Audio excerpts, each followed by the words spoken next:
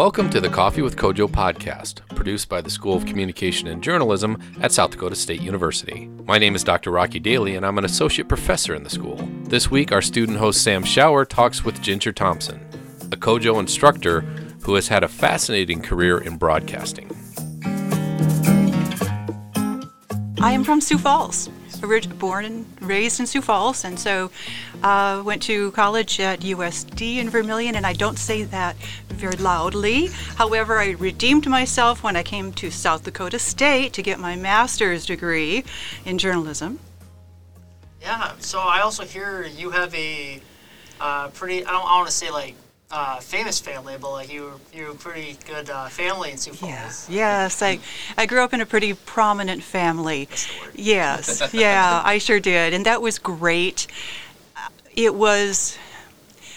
I think what was unique about it is that my dad had a long and illustrious radio career, and we can go into more detail about that later if you'd like, but he started a radio station, KISD, and eventually moved it to the basement of our home. Now, our home actually was, from what I understand, an old Sioux Falls used to be the divorce capital of the world. By the way, it's like what Las Vegas is to marriage, Sioux Falls was to divorce. And so this was a large home with lots of rooms, and it was like a boarding house for quick divorces, for women to come and get quick divorces from their husbands. So that was for sale, and my dad bought it and had it moved out to West 12th Street. And it was, the intent was so the transmitter operators could have a place to be and that kind of stuff. So he put a basement underneath, and it was large, and so he just built the radio station right there in the basement of the house. Well, then there was also a little cottage near the house where it turns out if he needed transmitter operators or whatever to stay somewhere, they could stay in the cottage, and eventually his family lived in the house, and I grew up there. So I didn't really know that everybody didn't have a radio station in their basement. It was really fun, and radio was piped into our house. My dad was a real wizard when it came to hooking anything up that he needed to hook up to get it to work. And so in every room of our house, there was a speaker that fed KISD radio into it, including the bathrooms. Oh. Yes, so you couldn't, and he wanted to monitor it to make sure that it was on the air, that the DJs were saying what they were supposed to, or playing the music, or the news was on, and that kind of thing. So music and talk was all around me, and my sisters. I have two sisters, as we grew up in Sioux Falls. I just want to ask, were you ever sick and tired of hearing your dad's voice sometimes on the radio, or? No, never, never. I actually cut my first voiceover at the age of 3. And not knowing, of course, that later on I would go into the radio business, and it wasn't necessarily because I had a stellar voice at the age of 3, but it was because he had a client at that time. It was a packing plant called Greenlee's Packing Plant, and it's like Morrell's, and that was located in Sioux Falls. And so he was producing a radio ad for them, and he wanted a child to say for the tagline, "My mommy says Greenlee meats are the best." And so I just happened to be that 3-year-old that was around that he plucked to come down to the basement and record that voiceover, and the rest is history. Did you get a candy bar at least for it? Did you actually get paid for that, or was it just a little free labor? It was free labor. However, we also owned a campground that was on the same grounds as our home. So there was our home with a radio station in the basement and a campground on the acreage all around us. And so we would always get free pop because we had a pop machine and had access to the key. And so whenever we wanted free pop, we would just go get the key and get some pop. Sounds like a great childhood. It was a great childhood. It really was. So then you went to USD, obviously. Why did you? So were you in journalism also at USD, or?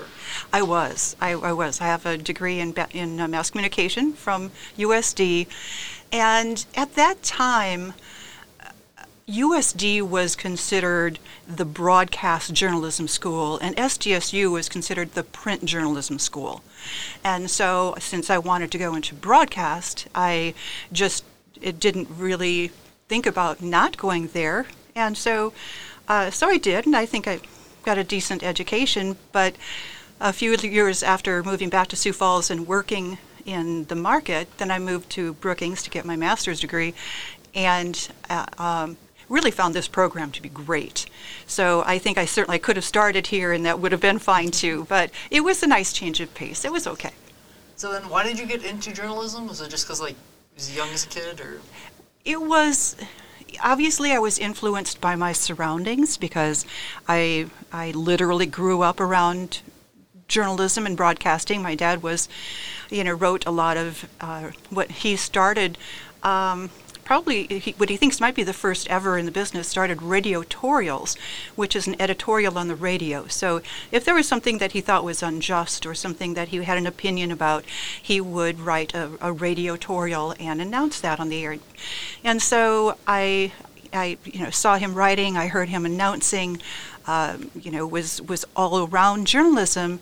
And so when I was in high school and I was starting to think about what path I wanted to take, now mind you, I hate to say that I'm this old, but at that time, a lot of women were being pushed into being teachers, nurses, or secretaries. Mm-hmm. And so you start thinking about those options. And one day, I guess I was talking with my dad, and I said, well, what about going into broadcasting? And of course, he thought it was a great idea because I would be following his footsteps. But he also said that at that time, the FCC was starting to crack down on radio and television stations because they didn't hire enough women. And so it was really kind of a perfect timing for me to go into broadcasting because it was easier. I hate to say, and again, today that wouldn't, sounds also I know, archaic kind of, but I thought it might be easier to get a job in broadcasting. I really liked Barbara Walters, and so I said to my dad, well, I'd love to be. And I got into beauty pageants too. So I went from wanting to be in radio broadcasting to television broadcasting because, maybe I had the appearance for that, or that's what some people would say, and so. So I thought, well, I could be a national news anchor. Why not? But I remember my dad always saying, and again, all these quotes were things that you heard first when you were young, and I heard first from my dad. Well, do you really want to be a little fish in a big pond like you would be if you were out, trying to make it in the New York City market, or do you want to be a big fish in a little pond here in a market like Sioux Falls? And I thought being a big fish in a little pond sounded pretty good. Does sound good. That's actually that's a great segue to my next question. So then you worked with Kello, if I remember exactly right? I did. I did work with Kello. That's very astute of you. You tripped me up for just a moment because I interned at KSFY in my during one summer in my college years. But then when I was out of college, I did get a job with Kello as a morning news anchor and today I think I'd be called a meteorologist, but I was, weathercaster. I'm not going to say weather girl. And although back then that's what it was called too. And I did, knowing that that's often where they cast women in the business, I decided to minor in earth science. So I would know something about it, and they couldn't call me the dumb blonde weather girl. Just being truthful. We like to hear that, just truthful on the air. So you also did stories. How long were you at Kello exactly? I was at Kello for 6 years, but there was some overlap between when I moved back to Brookings and started getting my master's. So I was a stringer for Kello in Brookings and would produce news packages. And it's so funny now when I look at the technology we have and how easy it is for young people who are reporters to go get to their computer, to write the story, edit the story, send it down to Sioux Falls, if you will. If that had been the case that many years ago, but instead, we had, we're shooting on videotape. I started out when we were shooting on film.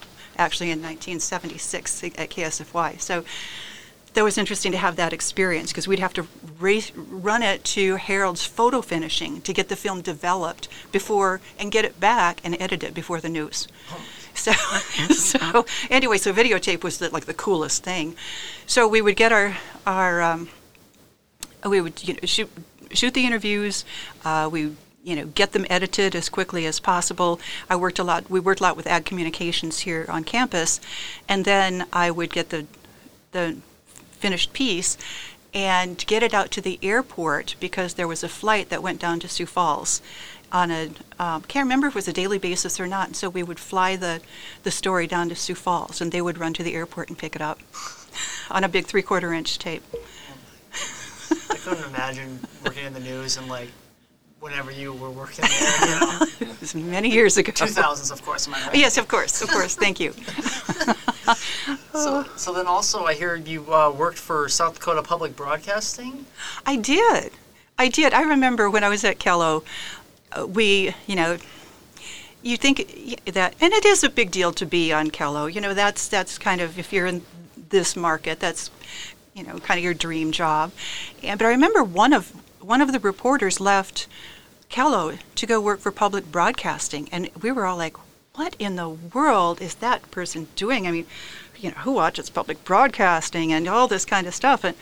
And well, later on, when I came up here to get my master's degree, I was asked to be a grad assistant at South Dakota Public Television. And so I started working there and realized, wait a second, it pays better than commercial television, and the flexibility. It was fun for a while producing minute-and-a-half news packages, but at public broadcasting I was producing documentaries and I was producing weekly programs with long roll-in segments, and so it was more freedom. It's still very interesting. You still learned a lot, and ultimately then after I was a grad assistant there, a position opened up as the Ag and Economics producer, and I got that position and worked there then for another 6 years. Okay, and then I also read a little bit. So you were also a producer along with a reporter. Yes. And, which one did you find more fun, I guess, being in front of the camera or behind the camera? In front of the camera. Maybe that's no surprise, but I am pretty comfortable in front of the camera. I like to write. I like to tell stories, and as a producer, it's a whole different role. I mean, you might be lining up a lot of the stories, and then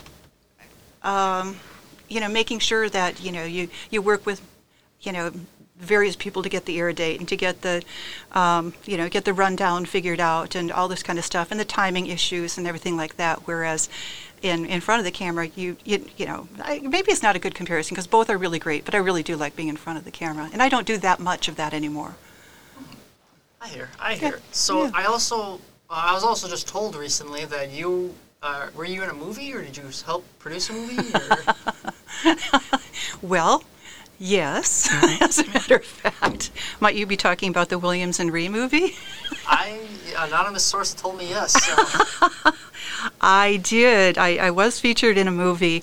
So my husband was the director of most of the Williams and Rhee movies. And this one, the one you're speaking about is, oh gosh, I can't remember the name of it. But anyway, one of their famous songs is Little White Bear, and I'm sorry, Little White Dove. And so I was Little White Dove in that movie. And Public TV, we produced it. Public TV ran it during fundraising a lot and for years. And that's how, people still remember that I was Little White Dove in that movie, even though it really wasn't that big of a role. Later on, my husband produced a movie with Williams and Rhee called Totem Recall, and I had a bit part along with Dave Dedrick in that movie. Okay. So it's good to, it helps to know someone. No, how did you meet your husband, speaking of which, since you're bringing him up? At South Dakota Public Broadcasting, in fact. He is originally from Wisconsin. He was working at Wisconsin Public Broadcasting in Madison, and a director position opened up here in Brookings, and so he got the job and moved out here, and it was just about the time that I was finishing grad school, and I was looking to get hired on a full-time basis at public broadcasting, and it was fun to have something that was that we had so much in common, and we could, unfortunately, you talk shop a lot, but that's fine because it's a fun business. It certainly can be stressful. I don't want to lead anybody astray. It's a lot of work, but we really enjoyed, and we've worked together ever since, and we've been married over 30 years. So it's been a lot of fun. That's exciting. I also hear that you also created your own company, TV Productions. TV Productions. You know what TV stands for? I figured it was. I think someone told me it was his last. Thompson. Yeah, Thompson and Van Duke. So TV. It's a good thing we were in television because it wouldn't have made a lot of sense if we weren't. But of course, my last name, I didn't. I'm one. I didn't take his last name. His last name is Van Duke, and so it just worked out that it was TV Productions, and we produced for television. Originally, we got into the business to produce cable ads for local ad insertion, and then we morphed into doing a lot of videos for nonprofits and for training purposes for business and industry. So that was a lot of fun. So we sold most of the company, but we have a bit part of it, which is the part of us that produces On Call with the Prairie Doc, and and works for the Healing Words Foundation. Okay. And how long have you worked for On Call with the Prairie Doc? Well, I was part of the. You probably know this too. You know more about me than I do, I think. I was a part of the pilot series of On Call with the Prairie Doc, and that was. I think it was about 27 years ago that we produced the first 4 pilot series, and it was called, actually at that time it was called House Calls, and it aired on public broadcasting, but it was Rick's vision to be able to create a television show that would provide honest, science-based medical information to the public, and so it was a success, but it was difficult to find funding for it. And so he just kept working at it, and finally getting enough sponsors where we could produce a TV show that could air on public broadcasting and now live on Facebook on a regular basis. Okay, yeah. So I also wanted to ask, so are you also a teacher at SDSU? Well, I am a teacher at SDSU, as a matter of fact. I am the instructor for MCOM 151, which is mass communications, intro to mass communications, I should say, and it's great. It is just great. It's a general education course, so I have students from every major possible, and a lot of freshmen, some sophomores, juniors, seniors, even some grad students sometimes, and it's great. We talk about the history. We study a different medium every week. So one week it'll be books, then newspapers, then magazines, then television, then radio, public relations, freedom of expression.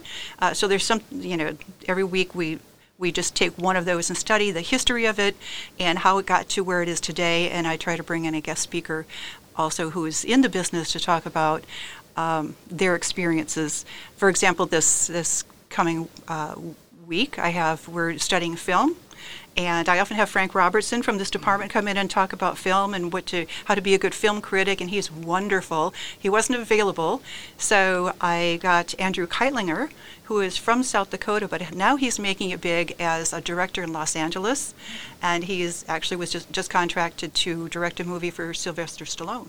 And so he's speaking to the class via Zoom on Tuesday, so I'm pretty excited about that. That is very exciting. Yeah, yes. So yes, I do also teach here. I know there's still something coming up that you know about me. Oh, I don't know. There's an interesting thing, but I'm gonna save it to the end because I want to hear your reaction. But, okay. So then, do the kids? I shouldn't say kids. They're my age. Do the students, I guess, I guess did they treat you really well? Because like I don't know, maybe some of them realized that like, oh my God, that's Ginger Thompson, she's from Tello or something, Well, it used to be kind of funny because years ago I would have students say, and this is before I even started teaching, but they would hear my name and they'd say, oh, my parents used to watch you on television all the time. Well, now it's my grandparents used to watch you on television all the time. And so I'm kind of, known in that sense to some other families, so they are somewhat familiar with me that way. And then it's just kind of, word gets around. If there's a class that students enjoy, they'll tell others to take the class, and I've been fortunate. It's a large class of, between 150 to 200 students every semester, and they all seem to really enjoy it. And so I try to make it fun. It's not neuroscience. It is intro to mass comm. So we have a good time and we learn, and I hope that they find it, find my background and my presentations interesting. You definitely are an interesting person, just from reading the bio. So. Oh, thank you. And I'm gonna ask you one of my final questions, and I had to save it for the end because I love it so much. So I read. You are the inventor of the doohickey. Yes, that's what I was hoping you were going for. Yes. Can you tell me about that? Yes, I am the inventor of the doohickey. Well, coming from an innovative family, it turns out my grandfather actually had 11 patents, and my dad invented a lot of programs and a lot of things. And so I always maybe had a little bit of that entrepreneurial spirit. And so one day, many, many years ago, I used to entertain quite a bit, and I had a sliding glass door, and my hands were full because I had drinks and steaks and a tray and everything, and I was fumbling to try to open the sliding glass door and not drop my food or have to set it down and use my hands. And so I thought, there must be a better way. But I couldn't really think of what that would be because this was, when I first thought of it, was so many years ago. Honestly, it was like now 40 years ago maybe. There was no internet. And so I couldn't just Google, sliding glass door apparatus. So I just filed the idea in the back of my head years and years later when my husband and I met. A few years after we got married, we had our first child. And he knew my idea. We didn't really think about a great way that we could do something simple that wasn't automated on a sliding door. And so we were giving our son a bath one night, and he had this Bert and Ernie bath toy that had this really big suction cup on it. And we looked at it, and I said, what if? And so, of course, we stole his bathtub toy, took it down to the sliding glass door, disassembled part of it, and said, what if we had something that suctioned onto a sliding glass door that had some kind of a handle or some kind of a protrusion from it where you could use your elbow to open and close the glass door, or your hip, or whatever you wanted to. And so we started working on it, and it slowly, because we were new parents, we both worked, and so it took a while to develop, but eventually we invented a process where it's on kind of like what they use, what window and mirror handlers use to put on the windows to suction them so they can take them and put them up on a wall or inside a window frame. Based on that technology, where it's not a suction cup, but it is a suction cup, but it creates a vacuum suction. And so it doesn't just pop off with the change in barometric pressure or something.